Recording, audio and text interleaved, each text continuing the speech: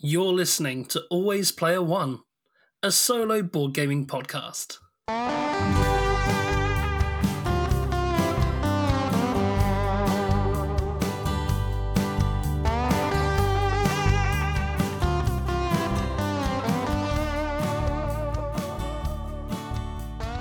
Hello and welcome to Always Player One. I'm Scruffy Gamer. And I'm Norm. Okay, so today we will be talking about the gloomy board game, This War of Mine.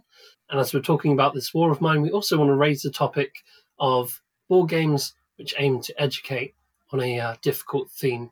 So a quick warning, as we go through this episode, we're going to be talking about some darker themes like war, potentially other difficult themes like colonialism, and maybe even slavery. So if these themes are something you're sensitive to and don't wish to hear about, then you might want to sit out this episode. Yep, so just to give a basic overview for anyone who hasn't played before, This War of Mine is set in a war-torn world in which you act as the guide to a small group of 3 survivors, whose goal is simply to survive and wait for rescue. The game takes place over a number of rounds, each round representing a day in the game. During setup, players will create a deck with 3 chapter cards situated throughout. Alongside this event deck is 3 objective cards. During each of the 3 chapters, players will aim to complete these objectives before the next chapter card is drawn for a reward, or face a punishment if they fail to do the objective. The game ends either when the final objective has been completed or if all survivors are eliminated due to starvation, depression, illness, or being wounded. Accompanying the game is a book of scripts with hundreds of varied events which can be triggered at different times, and all of which tell some kind of story relevant to the survivors and the situations, usually horrors of war, they must deal with. The game board features a house whose spaces represent the different rooms in the house, as well as locations nearby which are available to scavenge during play. During setup, the house's rooms are populated with cards which can offer resources when explored or act as barriers to the rest of the house until removed. Days are split into different phases which indicate the time of day. So we have morning, day, dusk, evening, night, and finally dawn. During these phases, various things happen and resources can be gained or lost, and survivors' mental and physical states will be altered depending on the player's choices and random events. After the dawn phase, a new day starts and the game structure repeats until the game ends. That's a basic overview of the game there.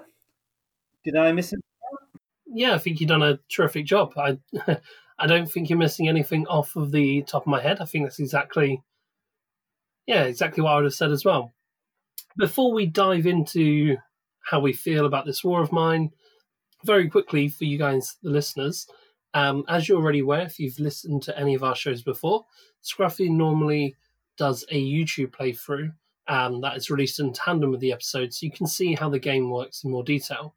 He hasn't done it this episode, though, and Scruffy, I was just wondering if you would be able to tell the listeners a little bit about your decision-making and why you have chosen not to do that this time.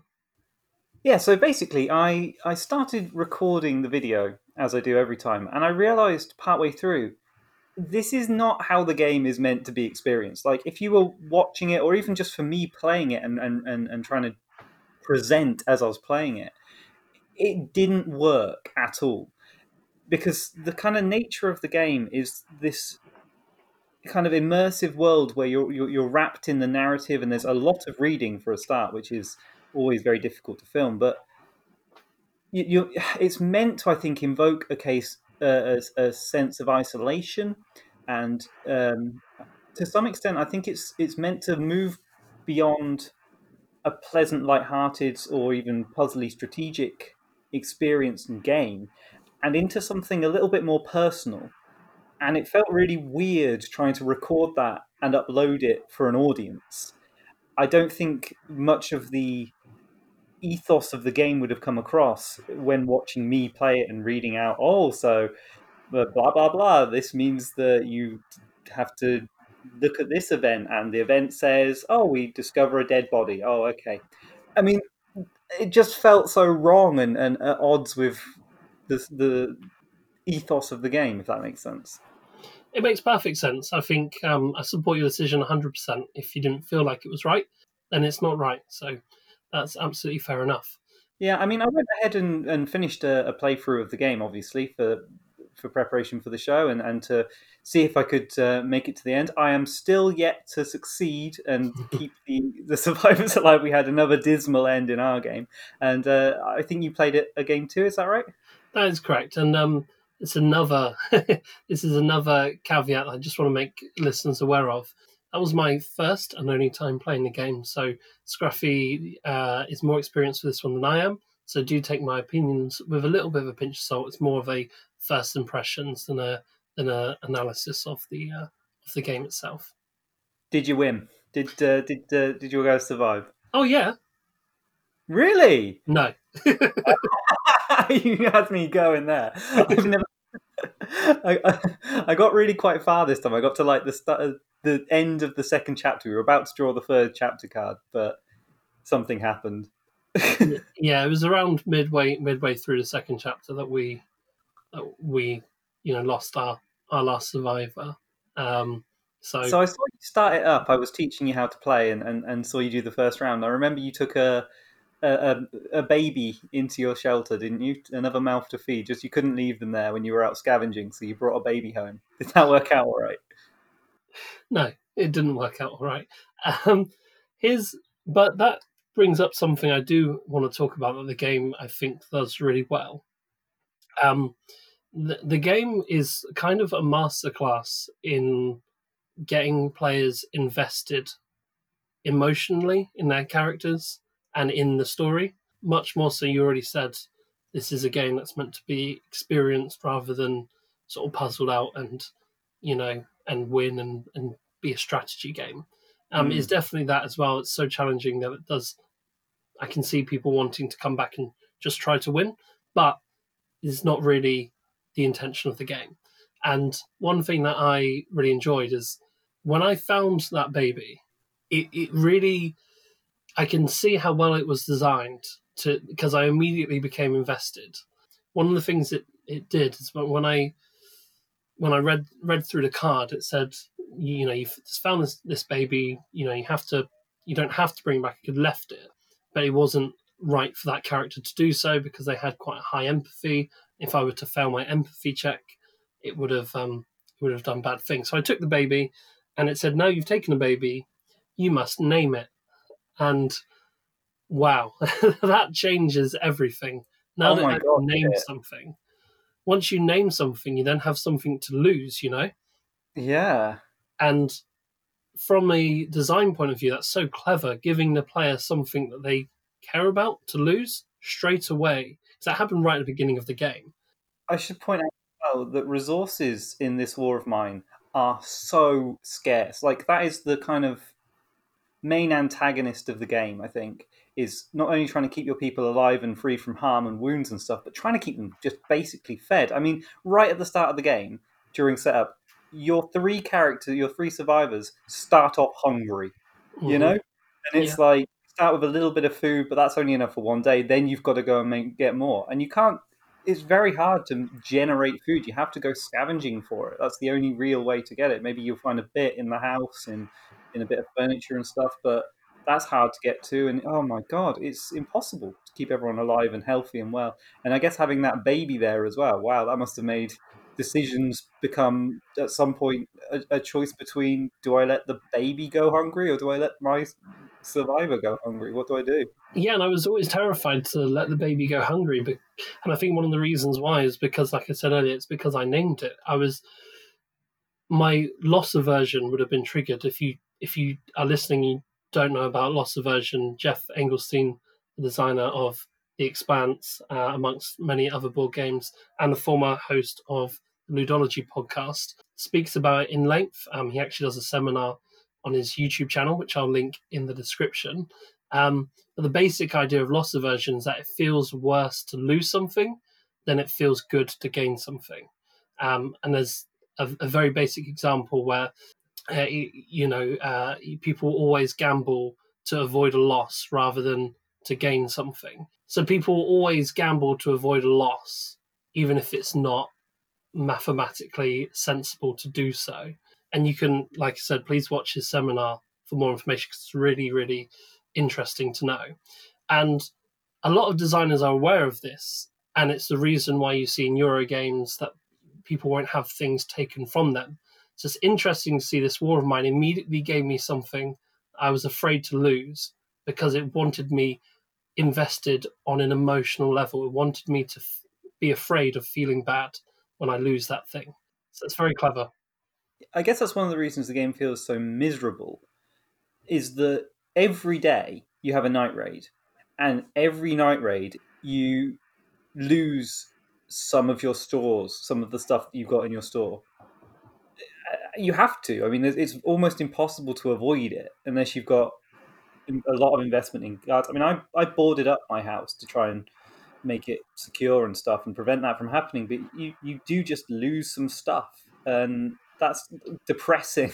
It is. It feels bad from a player's point of view, not even in the story. From a player's point of view, it feels bad to have things taken from you. Even if you're not using them right now. Like I was like, oh, okay, I guess I'll lose this book or this mechanical part I'm not really using, but I might have needed that. You know, there's something really innate, like you were saying, about loss and how it makes you feel as a player to lose resources. It feels like you're taking a real step back, even though then scavengers come back with a big load of resources if they've had a lucky scavenge. You still it doesn't make up that you just lost something. Yeah, and I appreciate that's the game's intention. The game's intention is to get you invested on an emotional level rather than having your normal gamer hat on to just play through and try to win. Because you can correct me if you feel any different, but I certainly got the feeling that the intention of this War of Mine was to show the player the human cost of war. Oh, definitely. I mean, there are some specific events. Like one example is when I was out scavenging, something happened, and whenever something happens in the game, it's like called a reality check or something. You just get a random event that you look up in the scripts, and I had this one thing where my character just avoided a trap that was set there by another person, and it was quite a big trap, and it gave me the two options: you can either dismantle the trap or leave it and hope you catch something, some food. And I was desperate for food, so I left the trap. And then at the end of the scavenging, you come back to it, and it says it resolves. It says, okay, so here's what happened. And what happened is there was no animal caught or anything, no food. It was just somebody had left a note saying, "Thanks for that. You nearly made my someone's name lose their leg. You jerk." Wow. It's just like, yeah, that's something that could have happened and might have happened in actual real life. Like it's a decision that you don't think you'd ever make, but even within a game, you make that decision. Oh, it's fucking horrible. It's horrific. It really is horrific. That's a really good word for the game. It's dark and it's depressing, but because you become because you become invested in the game and these characters and you want them to survive, you kind of go into it knowing that that's difficult. The game has a reputation that they're not going to survive. And that kind of makes you even that kind of meta makes you root for them even more. I think. Yeah, I mean, that's interesting because on turn 2, I stepped out of the house in order to try and make contact with other visitors, hoping I'd maybe get a fourth survivor, because you can have up to 4 survivors in your house. And I thought, more hands? Good, be great, let's try and do that. And there's a 1 in 10 chance when you do that your character will just get shot and really injured. And that happened to me on turn 2. And from a player's point of view there, I was kind of checked out of that character at that point. But then later on, they managed to get healed up and they were doing really well and recovering. And then just 2 days in a row, they couldn't have a cigarette. And they got depressed by that and depressed to the point of suicide. And just that I was like, I'd gone through this arc with them of being like, straight away, checked out, not interested in them, to they're finally recovering, and something really good had just happened, and they've recovered their health, and then immediately they killed themselves, and I was just like, wow, it was a real blow to me as a player. Like, it was horrible. No, no, it is, and that's something that we haven't yet mentioned, is that the characters don't just have statistics; they also have like basic needs that you kind of have to try to fulfill because people need to feel human. They're not; these aren't just workers you're managing and placing them in places. I had a character who, if they didn't have coffee at a certain time, by a certain time of each round, then they would become more miserable because that was their habit. They needed a coffee. And it really helps you understand what this person is, who this person is, I should say. It's worth pointing out as well that they don't have one need. It's that it happens a random choice between up to three. So you can accommodate for it to some extent, but that day they might actually fancy not coffee, but they might have had another thing. Like they just wanted, I think that person specifically, I think I had her in my game as well. And she wanted to make sure that she had such high empathy that she'd get more miserable if the other survivors were hungry. Yeah, And and it so makes she sense. got coffee that day, but if you'd not accounted for the other thing that might upset her, then yeah. Yeah, you can get hit by one or the other. You don't know which one it's going to be, and every round is framed by going through 24 hours, and it kind of that's what it's like. You take every day as it comes. When you're going through something difficult, you do take it day by day as from a as a person. So the fact that that's how the game's structured and framed as well, and in the first round it was the coffee thing that upset her, but in the second round it might have been the hunger thing that upset her, and that's because it's a different day and she was feeling different that day. And I think that's a really clever piece of design because it really brings the game to life. Yeah, I mean, I just want to quickly say that I mentioned earlier my character killed themselves, and that there are other ways of dying as well. You can die from being too wounded or too ill, and every single death has its own specific epilogue, and there are sometimes multiple different ones. So the epilogue will tell you to go to the book of scripts, and that will be direct you to the characters specific one, and so you get this kind of conclusion to their story which is personal to that character. And yeah, it just makes you, because there's a temptation in board games to strip everything down to its mechanics, and when you do that and then you kind of get a loss in this game, you get the kind of pull back to, well, here's the human consequence of it, the non-mechanical consequence. Not only removing that character from the game, you're down survivor, but also you have to hear this little story about who they were and how their story ended. And you do get to know who the people are because there are events where they sometimes you draw up a memory, and you have to resolve depending on their emotional state.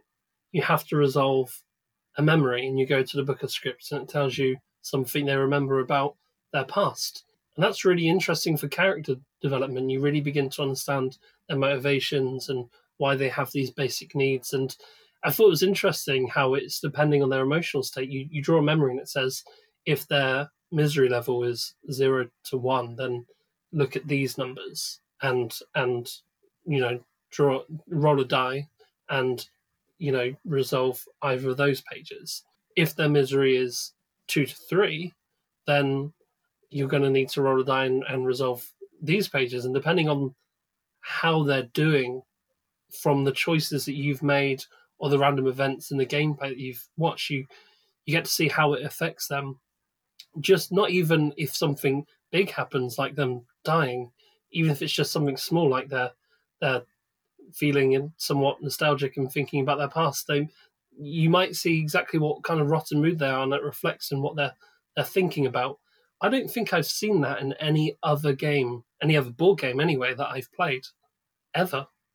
Yeah, it really does stand out as pretty unique, because it goes so full on not just a mechanical tie-in to the story, but just the story and the story going a whole another level. I feel like usually you might get random events in games that come up, and you might have a book of scripts. So thinking of things like Tales of Arabia, for example, which is just a chaotic nightmare of scripts. You Yeah. make choices, you end up doing a random thing, and they feel very very disconnected from your characters. But this one having specific scripts for specific characters as well as general ones for things that just happen to your survivors.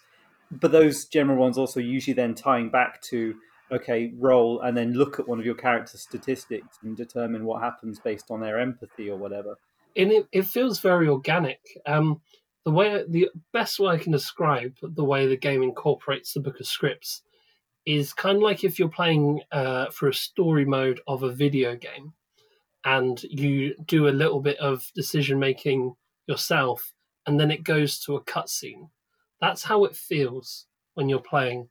That's how I felt. It reminded me of playing Yeah. through a story mode of a video game where I've done my little piece of action, and now it cuts to something that I wasn't expecting, and that builds the interest. It'll be like so there'll be like an event, and then you'll make a choice. Like I had two kids come to my shelter. First choice, they're yelling, "Let us in! One of us is going to die if you don't let us in." Do you let them in? And that's the choice you have: yes or no. Go to a different script. So I chose to let them in because I figure why not? See what happens. Um, and we had a bandage on hand that nobody was using, so I thought maybe we can help these guys out, and so we let them in. Okay, so they've come in. One of them's really injured. Do you offer them a bandage to help them? Try and steal their weapons, or I can't remember what the other one was. Just turn them away or something.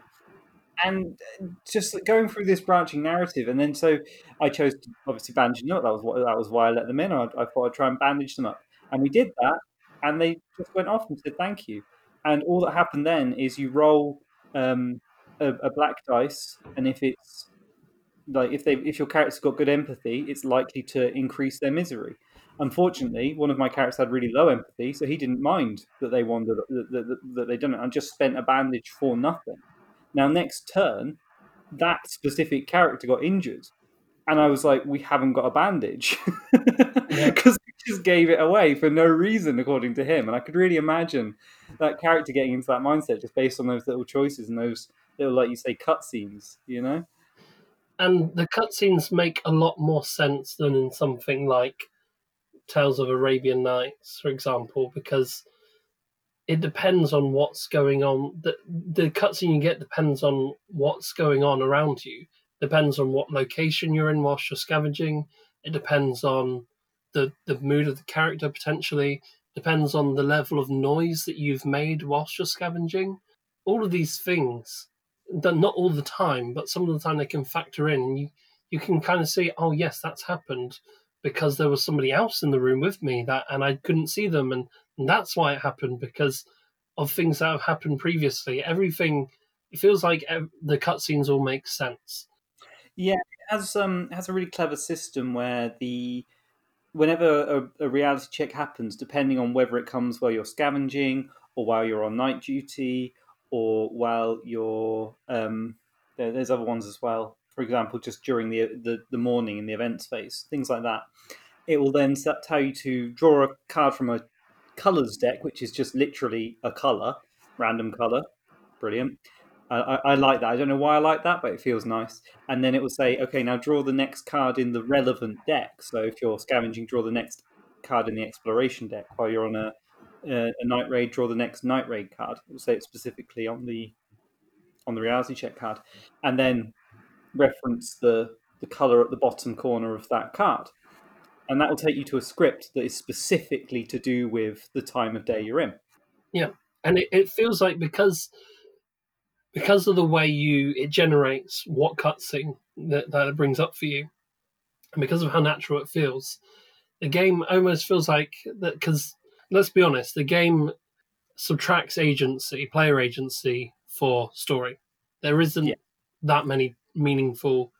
Well, there are meaningful choices to make, but there aren't that many strategic choices to make. There are a lot of random events that happen, it and doesn't make clear the impact of what the choices will be a lot of the time. Yeah.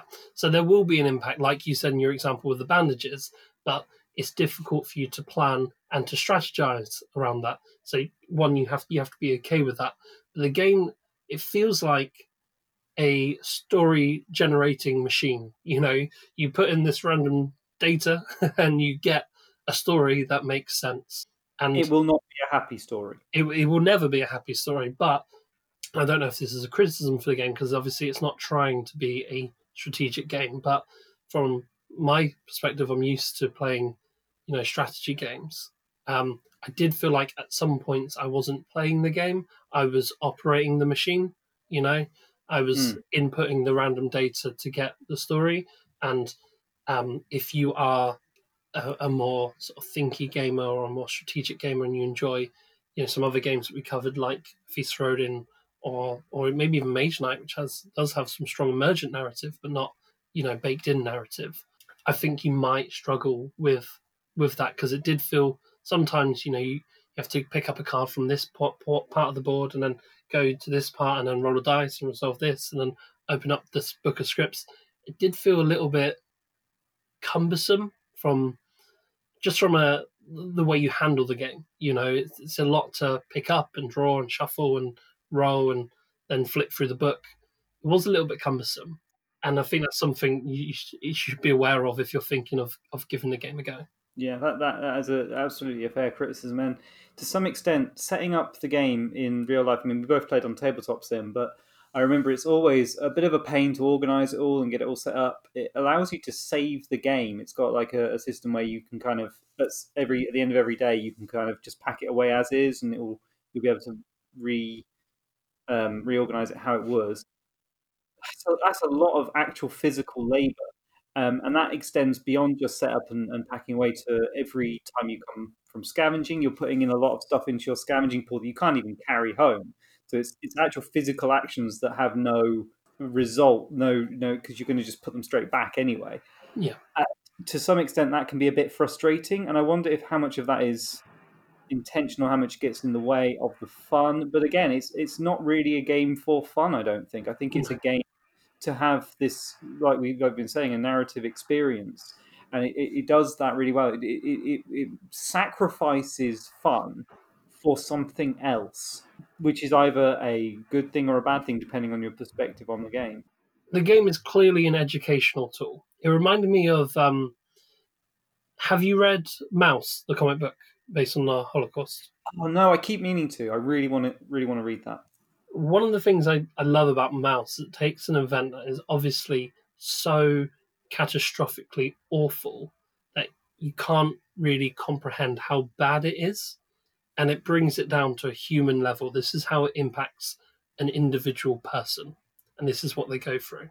And it reminded me of that, when you hear on the news about countries that are affected by war and civilians that are stuck in a civil war, maybe you hear about numbers in the thousands, and it's difficult to comprehend how sad that is when you hear about it on a macro level. One thing that the game does really well is it scales it down to the micro level. So this is what this individual person has gone through, and you done your best to try and survive, and you weren't able to. So and it does elicit a lot of feelings. Like I said, it does it so well by getting players invested. Gives you things to care about. It takes things away from you all the time, which triggers that loss aversion I mentioned. It's a masterpiece at what it does. But if you are coming at this from for a normal sort of gaming experience, it is not a fun game, and it is not a strategic game, and it is cumbersome and fiddly to set up. So I just think it's worth knowing that, but it's a masterpiece of what it does. See, that's really interesting. Saying it's not a fun game. We've both been saying that. Obviously, it does give this kind of glimpse into a real situation, and it gives you those kind of gut punches of reality. The card being called reality impact. It's exactly what the scripts are. But I wonder to what extent, and I couldn't work this out for how I feel about it. But I'd love to hear what you think. To what extent do you think that the game is a form of escapism in the exact same way as things like, because obviously it's not set necessarily in a fantasy world, but it's not also set in a specific real location. But to the same in the same way that things like any sort of dark horror, like Cthulhu and things like that, try and give you this sort of ghoulish horror. I wondered to what extent you felt it does that or avoids doing that. Yeah, I think it avoids it because with those kind of horror games, there's different It doesn't touch any of the conventions of horror, other than that it involves horrible things happening. It doesn't have any of the normal what you would associate with horror in terms of graphic design or artwork, or in my opinion, there's no kind of horror can be kind of campy and oh no, I'm being chased by a tentacle monster, and it's as horrible and gross as that sound. It's kind of fun because it's horrible and gross. This look when I found a child and had to name it and look after it, that is very different to what those kind of Arkham games or other horror games are trying to achieve. So it felt very different. In terms of escapism, I don't think it offers any kind of real escapism other than the fact that when you go into the game, you kind of, like I said earlier, you have that meta of knowing it's difficult to win. So the only thing that I kind of motivated me to keep going and playing is to try and, well, let's see if I can help these guys survive. And you end up rooting for them. And sometimes it does, there are glimpses of it becoming fun when a couple of good things happen in a row, and you kind of think, yes, I might be able to make it. That is the only kind of fun, quote unquote, fun aspect. We're probably gonna, people are, we're probably gonna get a reaction from people saying, "I love this Sword of Mine. I think it's really fun. You guys are so wrong." But I have to be honest. That's what I think. I don't know how you feel about that. Yeah, I mean, just going off that, it made me realize that there is no real catharsis at all. You get endings, you get closure, but you never get that same sort of thing you get with all good horror, which is reaching a point where things are all happening and it gets exciting and explosive, and you get that release, that tension release. It's just tension and then misery. It's just building up. It's much more of a kind of almost artistic piece. It builds up and builds up, and you get tense and you go through a kind of drama. And I think when bad things happen, the only response I really had is to kind of throw my hands up and want to give up and check out and frame it as kind of, well, it'll be over soon now anyway.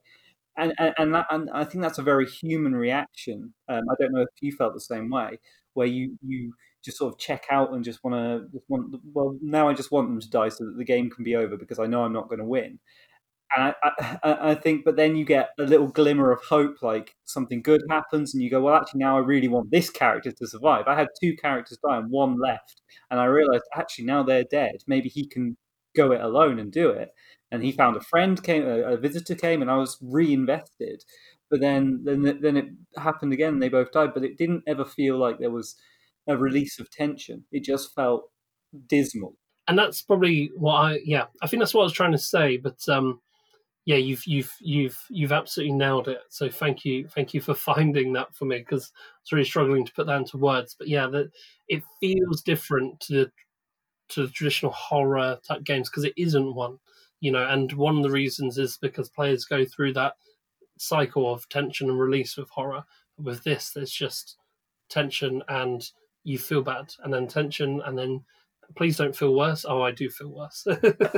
um, so that's kind of the journey I had with it. And again, take my opinion with a pinch of salt. It was my first time playing the game, but I definitely felt like the game was intended to be an educational tool to show players this is what real people go through.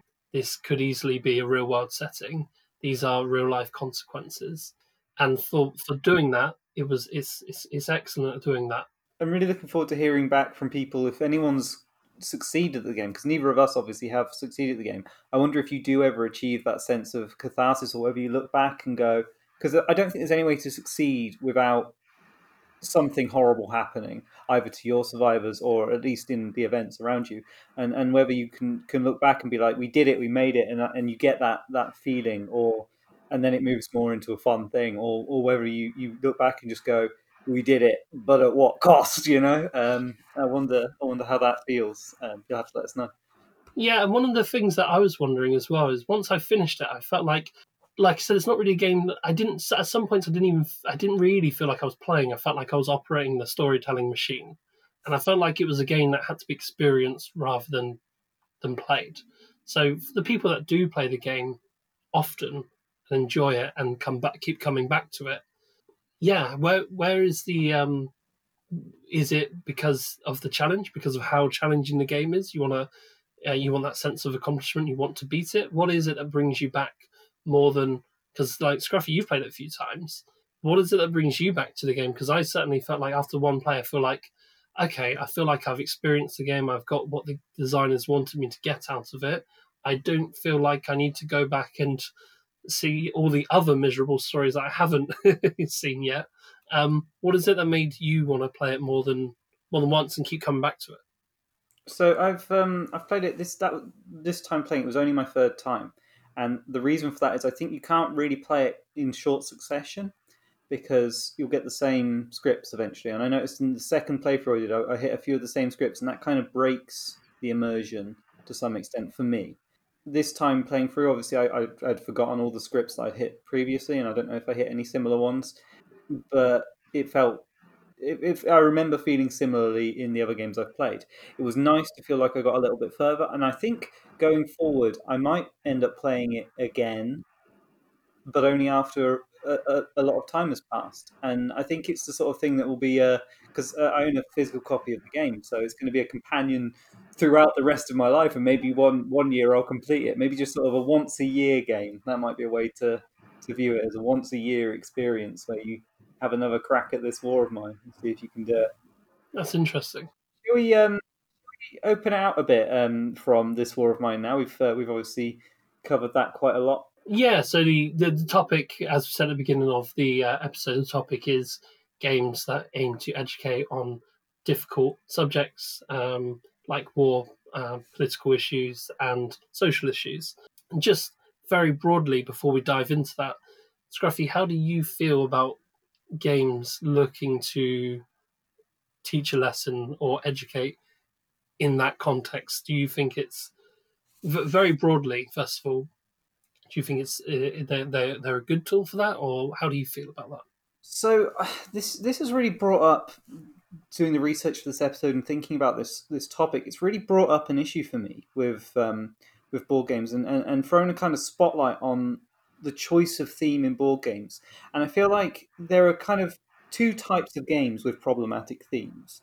You have ones that use the theme and link it with the tone of the game and use it to make an actual meaningful statement about social issues like this war of mine and unpack the issue, or even just start as a discussion point for it, or even just draw light to a social issue. And I think that's a really good reason to use a problematic theme in the game. And then there's ones that just seem to have the theme with no real meaningful reference.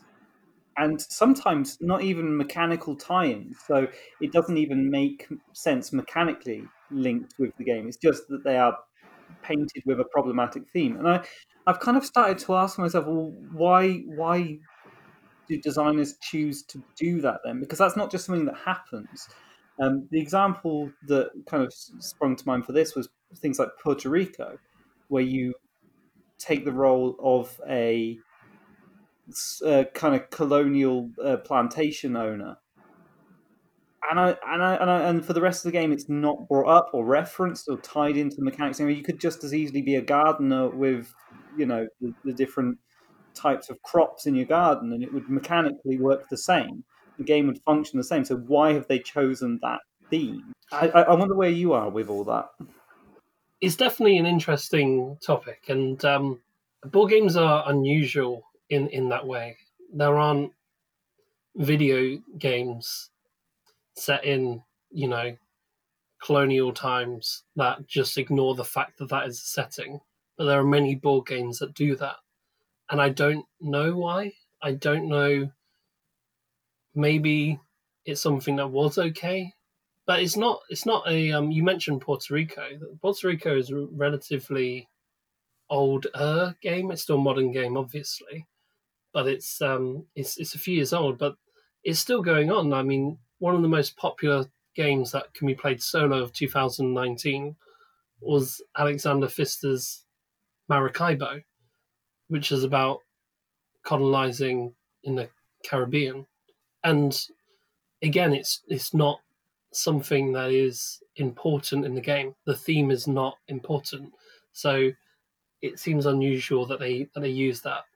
You mentioned there were two games, or two different types of games with problematic themes. One, like this War of Mine, where they heavily lean into that to make a statement on, how maybe the player should feel about that, and then the other, which is what we've just been speaking about. I would also say that there is a third kind of game, which is where the problematic theme is very important and done very accurately, but there's no kind of emotional level.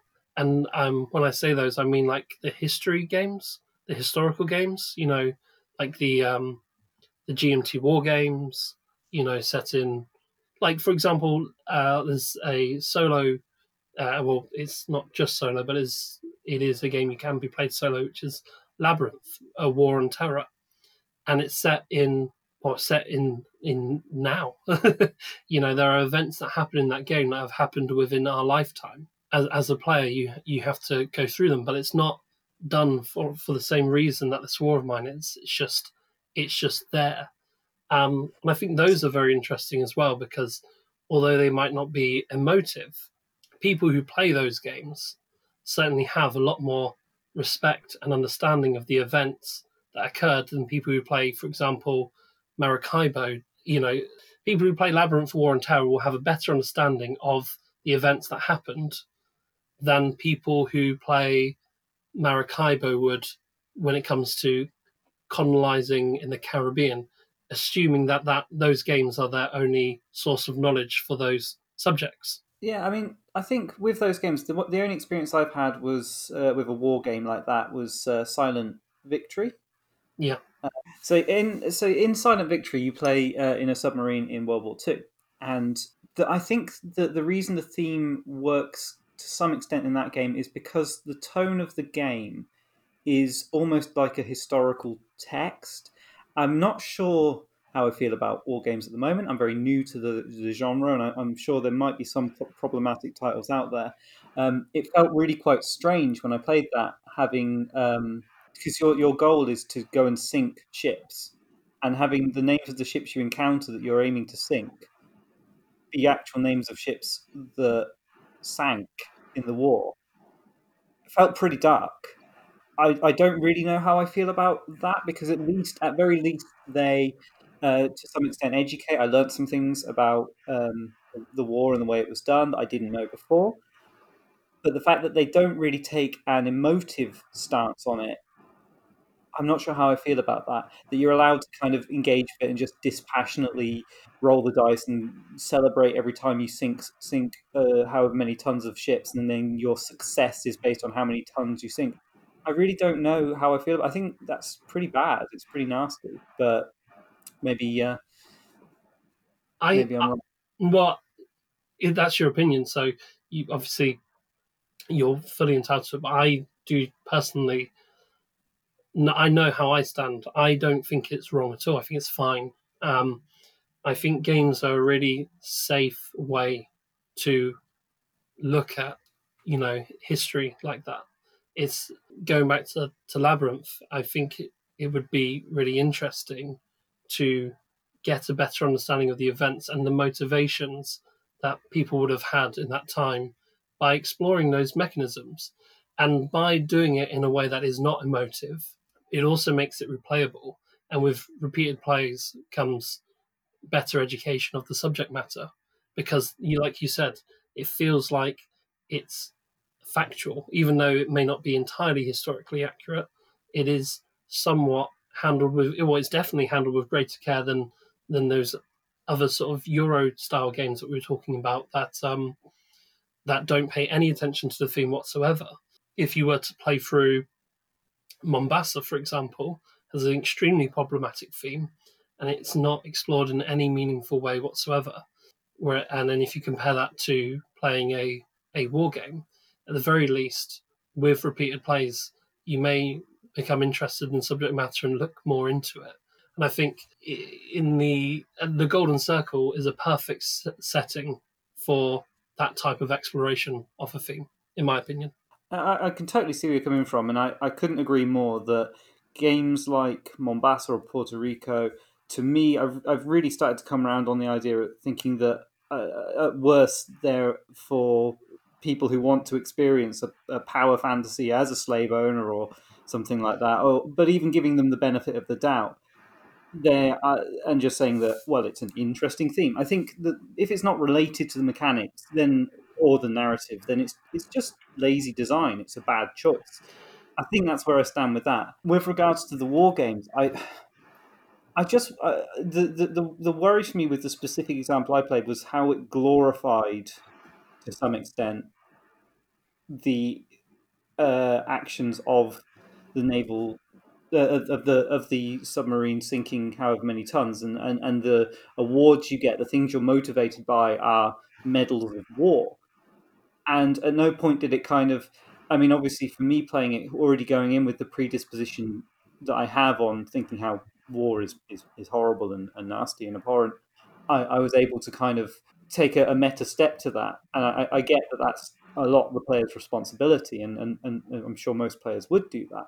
But it just feels like if that's not somehow mechanically or narratively explicit in the game, it's kind of giving free reign to just be like, yeah, let's just enjoy the. And I know I sound like a sort of, I don't know what the non-violent equivalent of a prude would be, but it did kind of give me pause to think when it was mentioning real, actual names of things. But maybe that was the intention, and maybe I'm not giving enough credit. I don't know. Well, let's say when we're not talking about Silent Victory at the moment, so let's just say you really enjoyed the game and you came back and you played it again and you learnt some other ship names and you decide to look them up. At the very least, it gets you interested in history. I don't think the games are there to. They have a different objective to this War of Mine, where it's to try and make you take a stance. I think it's more to try and get you. Well, first of all, it's to be an interesting game, but the secondary objective of historical games is to be interesting for people who are fans of history. And what I often see is that people who play war games are more respectful of those that have lost their lives in war than probably the average person who doesn't take an interest in these kind of games. So I think they obviously do some good, and I think I like.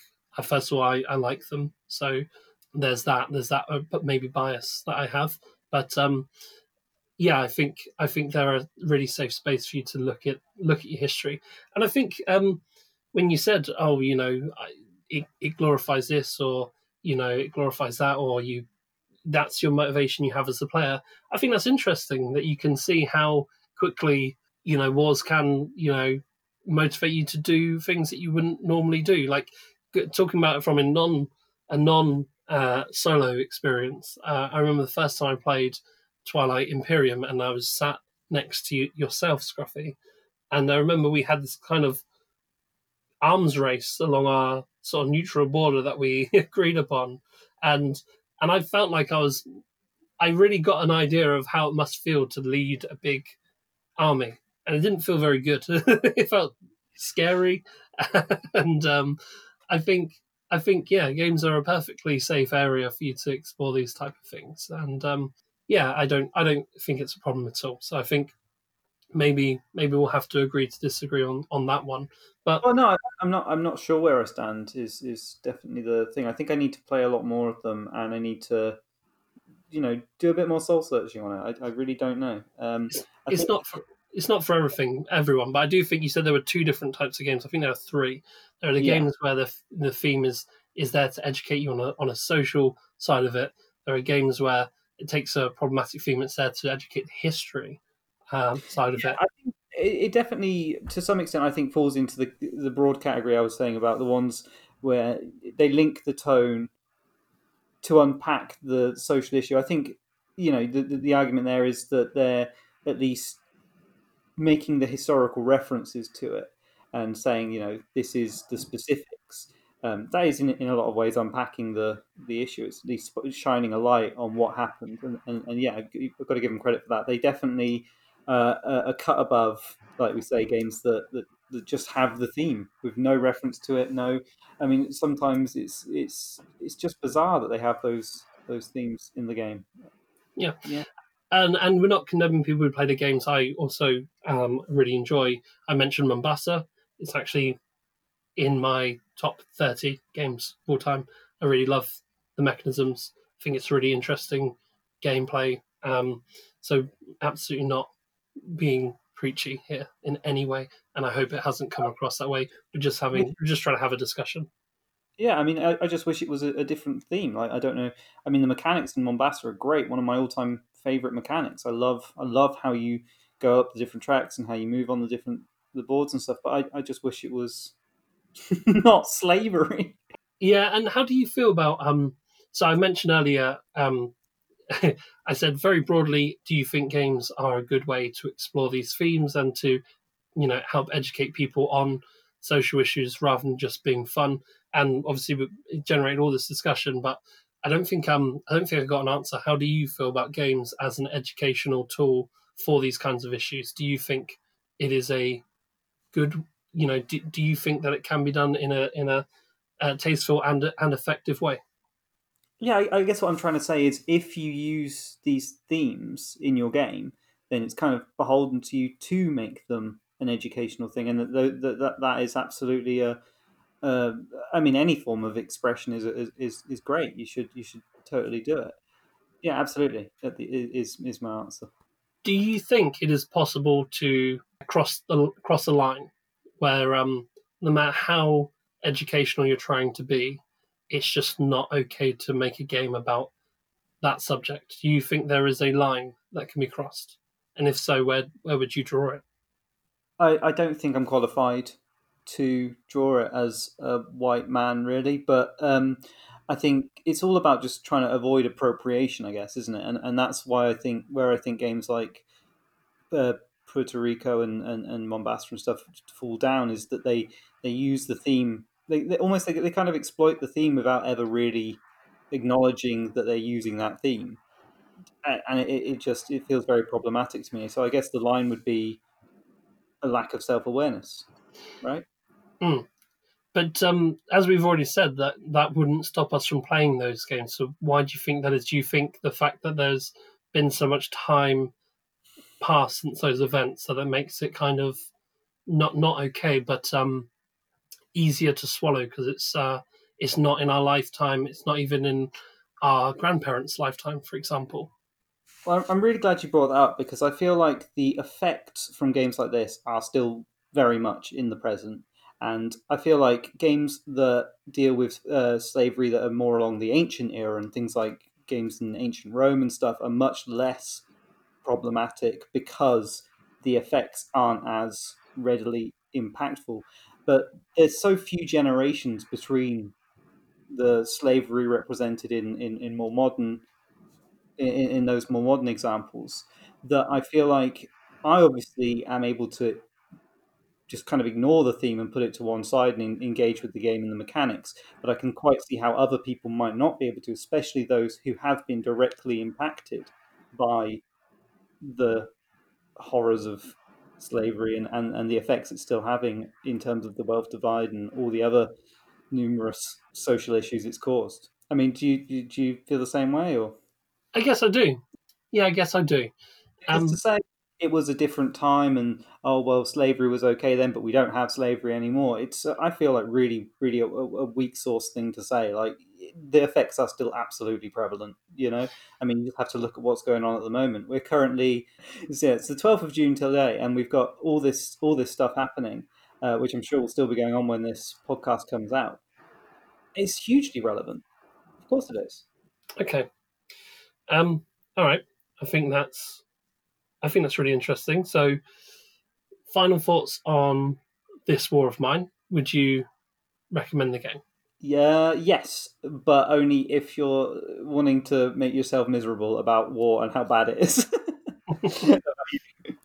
I probably wouldn't recommend this war of mine, just for the fact that although it executes what it's trying to achieve really, really, really well, but in order to do that, it is quite tedious to flick through all the cards and pages. And apart from some key points in the game where the story really came to life, largely I was just a little bit bored. So no, I probably wouldn't recommend this war of mine. It is obviously based on a video game, so maybe it's worth playing that instead. But yeah, please don't hate me and do take my opinions with a pinch of salt. It was my first and only time playing the game. I think that's enough on games that aim to educate and games that handle problematic themes. Thank you for sticking with us, because we did touch on some difficult issues there, and everything we said obviously was our own opinions. I'm sure we brought up lots of interesting topics. So if you do want to write in about it, you absolutely can. And I think that's a good segue into the portion of the show where we talk about the responses we got and people who've written to us from last episode. So, as always, Scruffy hasn't seen these. I handle the correspondence, and we're going to go through those now. So, first of all, in response to episode 3, which was about Mage Knight, we heard from a chap called Dan. So Dan wrote in a number of different things. So first of all, he says, hey guys, really enjoying the show. Have a couple of thoughts after listening to episode 3. One is he needs to play Mage Knight again. 2 is Monopoly can be fun. So I don't know if you remember, but I did actually bring up Monopoly when I was talking about house rules. But moving on, carrying on with what he said. 3, the question we asked last week was, what's the most immersive solo experience you've had? So he said in response to last week's question, he actually finds the Fallout board game to be quite immersive, and it actually works best as a solo game, despite it being a multiplayer game. And this is due to the nature of the IP it's based on, as it becomes more about you playing through the story and having weird, disjointed interactions with other players. So that's what Dan said. So first of all, Dan, thank you for writing. We really appreciate that. But how do you feel about that, Scruffy? Yeah, it's really awesome. I mean, I played Fallout multiplayer. I've never played it solo. I can imagine it would absolutely work a lot better solo, because the way it works in multiplayer, isn't it, that you kind of come across fragments of story, and then other players carry on the story sometimes if they randomly draw the cards that you put into the deck, and it just feels a bit weird. But I can totally see how it would work better solo. Also, the way you kind of compete for reputation of the factions just felt kind of weird when I played it multiplayer. It didn't seem to make much sense. Maybe that was just my experience, but I absolutely can totally see how it would translate much better to a sort of immersive storytelling solo experience. So I'll have to check that out for sure. And I've not played Fallout, the board game, so I don't really have much to say on that one, Dan. But in relation to your first point, yes, you should play Mage Knight again. It's Absolutely, awesome. totally agree.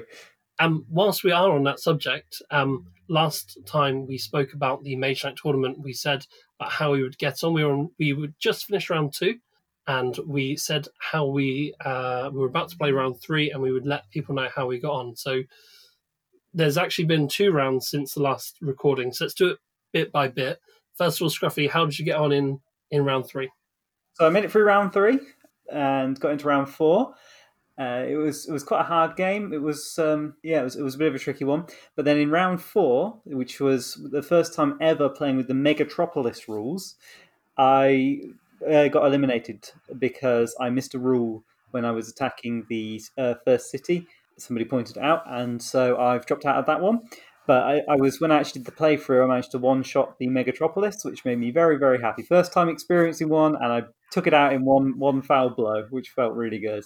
Nice. I used to spell earthquake with a bunch of siege attack and stuff. It was very fun. Earthquake is really, really, really useful for a city assault, so I can imagine that worked out pretty well for you. So well done on beating it, but obviously bad luck for dropping out of the tournament. For me, so obviously, yeah, I also beat round 3. So round 3 was city level 11, which is the highest you can go up to before you have to start doing the Megatropolis rules. So yeah, that was my first time going that high. I also managed to one-shot the level 11 city. With regards to round 4, I have just started round 4. I finished the first day, and I'm starting the first night, which is the second of 6 rounds. And the game is still on the dining table. Scruffy messaged me and said, "Hey, let's do a recording now." And I said, "Yeah, sure, no problem." So I've left Mage Knight on the table. It has to be finished tonight. That's the deadline. So you'll know by next episode if I've made it into round 5. But I'll be honest, things aren't looking good. It's been a tough start. Did we have any other correspondence? Yes, we did. So we also had someone reach out. This person's name is Kendall. Now, Kendall actually will be joining us for the next episode. Kendall we actually know, and he is a game designer. So we're going to be talking about his game in the next episode. So if you have any questions about what he's written in, feel free to respond because I'll make him answer for you. But yeah, Kendall writes in saying, "Great job on the show, guys. Good job so far." Right, the crux of the email is about difficulty in solo games, which is what we covered in episode 2. And he said that inherently, by design, solo games are either too difficult or too easy, which is, I think, quite controversial, but he goes on to explain. He says, because like with analog gaming, you can't really do complex simulation and reaction to your actions. It mostly relies on randomness for its unpredictability. And if that randomness is really low, like in Caverna, which he used that example because we briefly spoke about in episode 2, it says then the game is a neat puzzle. And it can be just the right amount of challenge until you figure out the optimal strategy.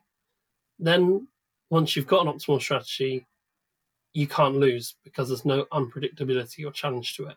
He goes on to say most solo and co-op games are a lot more unpredictable, but it's through randomness. For example, Atoma decks, or in Pandemic, for example, the Infection deck. And that means there's more replay value, often because it's a new challenge each time.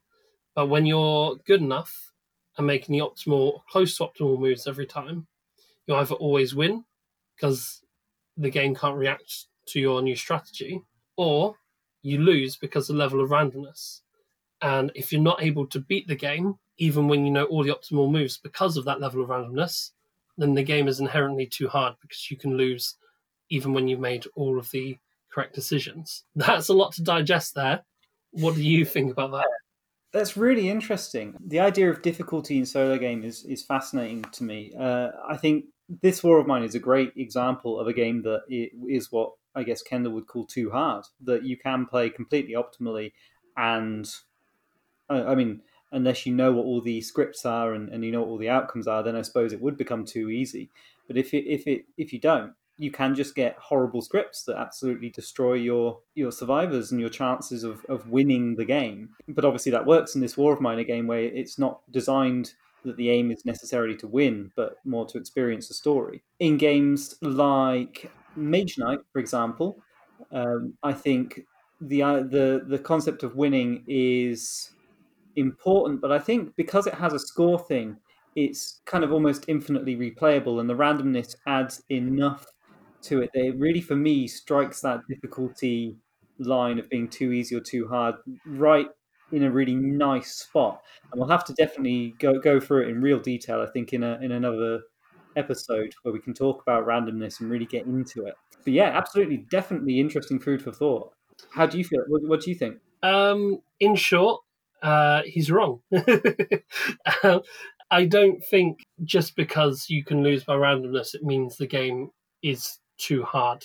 That doesn't mean the game is too hard because that random event could just as easily, in most cases, been something that helps you rather than something that makes you lose. I don't think that means the game is too hard. I think that means it's interesting, different every time. I mean, the thing with that is that random event isn't something you have agency over. So I guess what Kendall's saying is that if games are meant to be a test of your skill as a player and your choices, and randomness can wreck you, then the difficulty level is too much, because it moves away from being about skill and into a difficulty based on luck, which is not something you have control over, and therefore it's not just too hard, but actually almost impossible. I suppose. But the reason that that doesn't work in reality is because often games with that level of randomness becomes very difficult to know what the optimal move is. So in Kendall's email, he says you could make all the optimal or close to optimal moves and still lose. In those kind of games, if it's a random event, you rarely have much information on this. So you don't know what the optimal move is. So it's kind of impossible to say, well, I made all the optimal choices and I still lost, because it's very difficult to know what that is. Pandemic is a specific example. It gives you a really lovely level of information. I really like Pandemic as a solo experience. I do think it becomes easier as a solo game because you're able to make rationale for both characters, or for three characters, or however many you're playing. But Pandemic actually, it's random, but because of the way the infections work, the epidemic cards work, is that you take the cards that you've already drawn from the infection deck and you put them back on top. So although that makes the game harder because the randomness is going to become more effective because it's going to hit the same cities, you also gain more knowledge of the random events that are about to happen.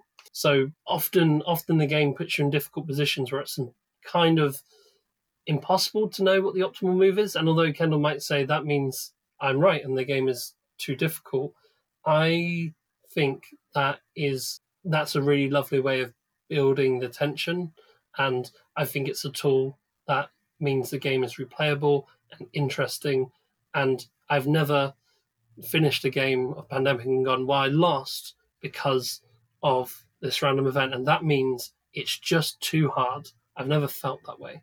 So maybe he might be correct in principle, but I think I think a game being too easy or too hard is only a bad thing when it makes you feel like the game is too easy, too hard. And I don't know. He used Pandemic as a specific example. I've never felt that way either way. My instinct is to say I understand. It's a really interesting point, but yeah, I don't think all solo games are inherently too easy or too hard. I think that's too broad. That's too broad a brush to stroke with, in my opinion. You're saying that the randomness and the luck, to some extent, is a factor in the decision that you make. And Yeah, in order to make the optimal move, you can't ignore that you might draw a random card that eliminates a character, or I mean, it's very rare that you'll get a random card that says you lose the game. That would be a game that would be too hard. But in practice, most games don't have that card. They have a card that says, oh, this is a really bad random card and you lose X, whatever it might be. But you should, as a experienced player of that game, be able to anticipate for that. For example, in Pandemic, you might draw the card that gives you the epidemic explosion or whatever, and you as the player should be responsible for that. I think Pandemic's an interesting example because you have the kind of heads up about what the randomness might be, so it really makes that a part of the factor. And I think the best games are ones that give you that kind of the tools to anticipate that randomness, whereas ones where it is just literally a card draw, especially if you haven't played the game before and you don't know what that card can be, there's no way to anticipate that, so you can't make the optimal move because you yeah, can't. yeah, and Pandemic is, to expand on it even further. Let's create a specific example where an epidemic happens. You put the cards back on top, and it creates an outbreak. And you can go, well, there was no way I could have gone there. I could have got to it in time. My character was too far away. You would have chosen to move your character there. I guess in what Kendall's saying is, if you had infinite time to play the game, you would get good enough where it would be too easy, or it's too random that even if you were that good, you could still lose. And then by its very definition, it's too hard. I think that level of mastery that you would have to assume someone has to get to that point is so high that it's almost, even if you are right, even if Kendall was right, it's not very important. Yeah. Yeah, I think I agree with that. And if you want to know more about how we feel about difficulty in board games, then check out episode 1, where we specifically cover that topic. And I think in the future we'll have to go into randomness in a lot more detail and how it affects difficulty and stuff. Yeah, it's a really interesting topic. Just a small correction there, though. It was episode 2 where we spoke about difficulty in solo games. Off the back of that wonderful feedback, the question for this week is: do you agree with Kendall's hypothesis that games are either too easy or too hard? Too easy because they are subject to mastery and low in randomness, or too difficult because they are high in randomness and impossible to therefore master. Let us know your thoughts. It's obviously a really interesting topic, and I'm sure it's going to provoke some strong responses. And like you said, he will be on the next episode talking about his game, so we'd love to get your response to that. Yeah, and feel free to, as always, contact us with any other responses, questions, comments, anything at all, and we will do our best to get that read out in the next episode. How can they contact us, Norm? So yeah, we are contactable on Facebook. The links to our Facebook page are in our show notes. We're also contactable by Instagram. We are at Always Play One Podcast. You can also email us. Our email address is alwaysplayer1podcast@gmail.com. And this is one of my favourite parts of the show. We always love hearing from you guys, so don't be afraid to write in. You guys really make the show what it is. Thank you all for listening. We hope you enjoyed the show, and we'll see you next time. Thank you for listening. We'll be back in 2 weeks with another episode of Always Player One. Until then, reach out on Facebook, Instagram, or by email to keep the conversation going.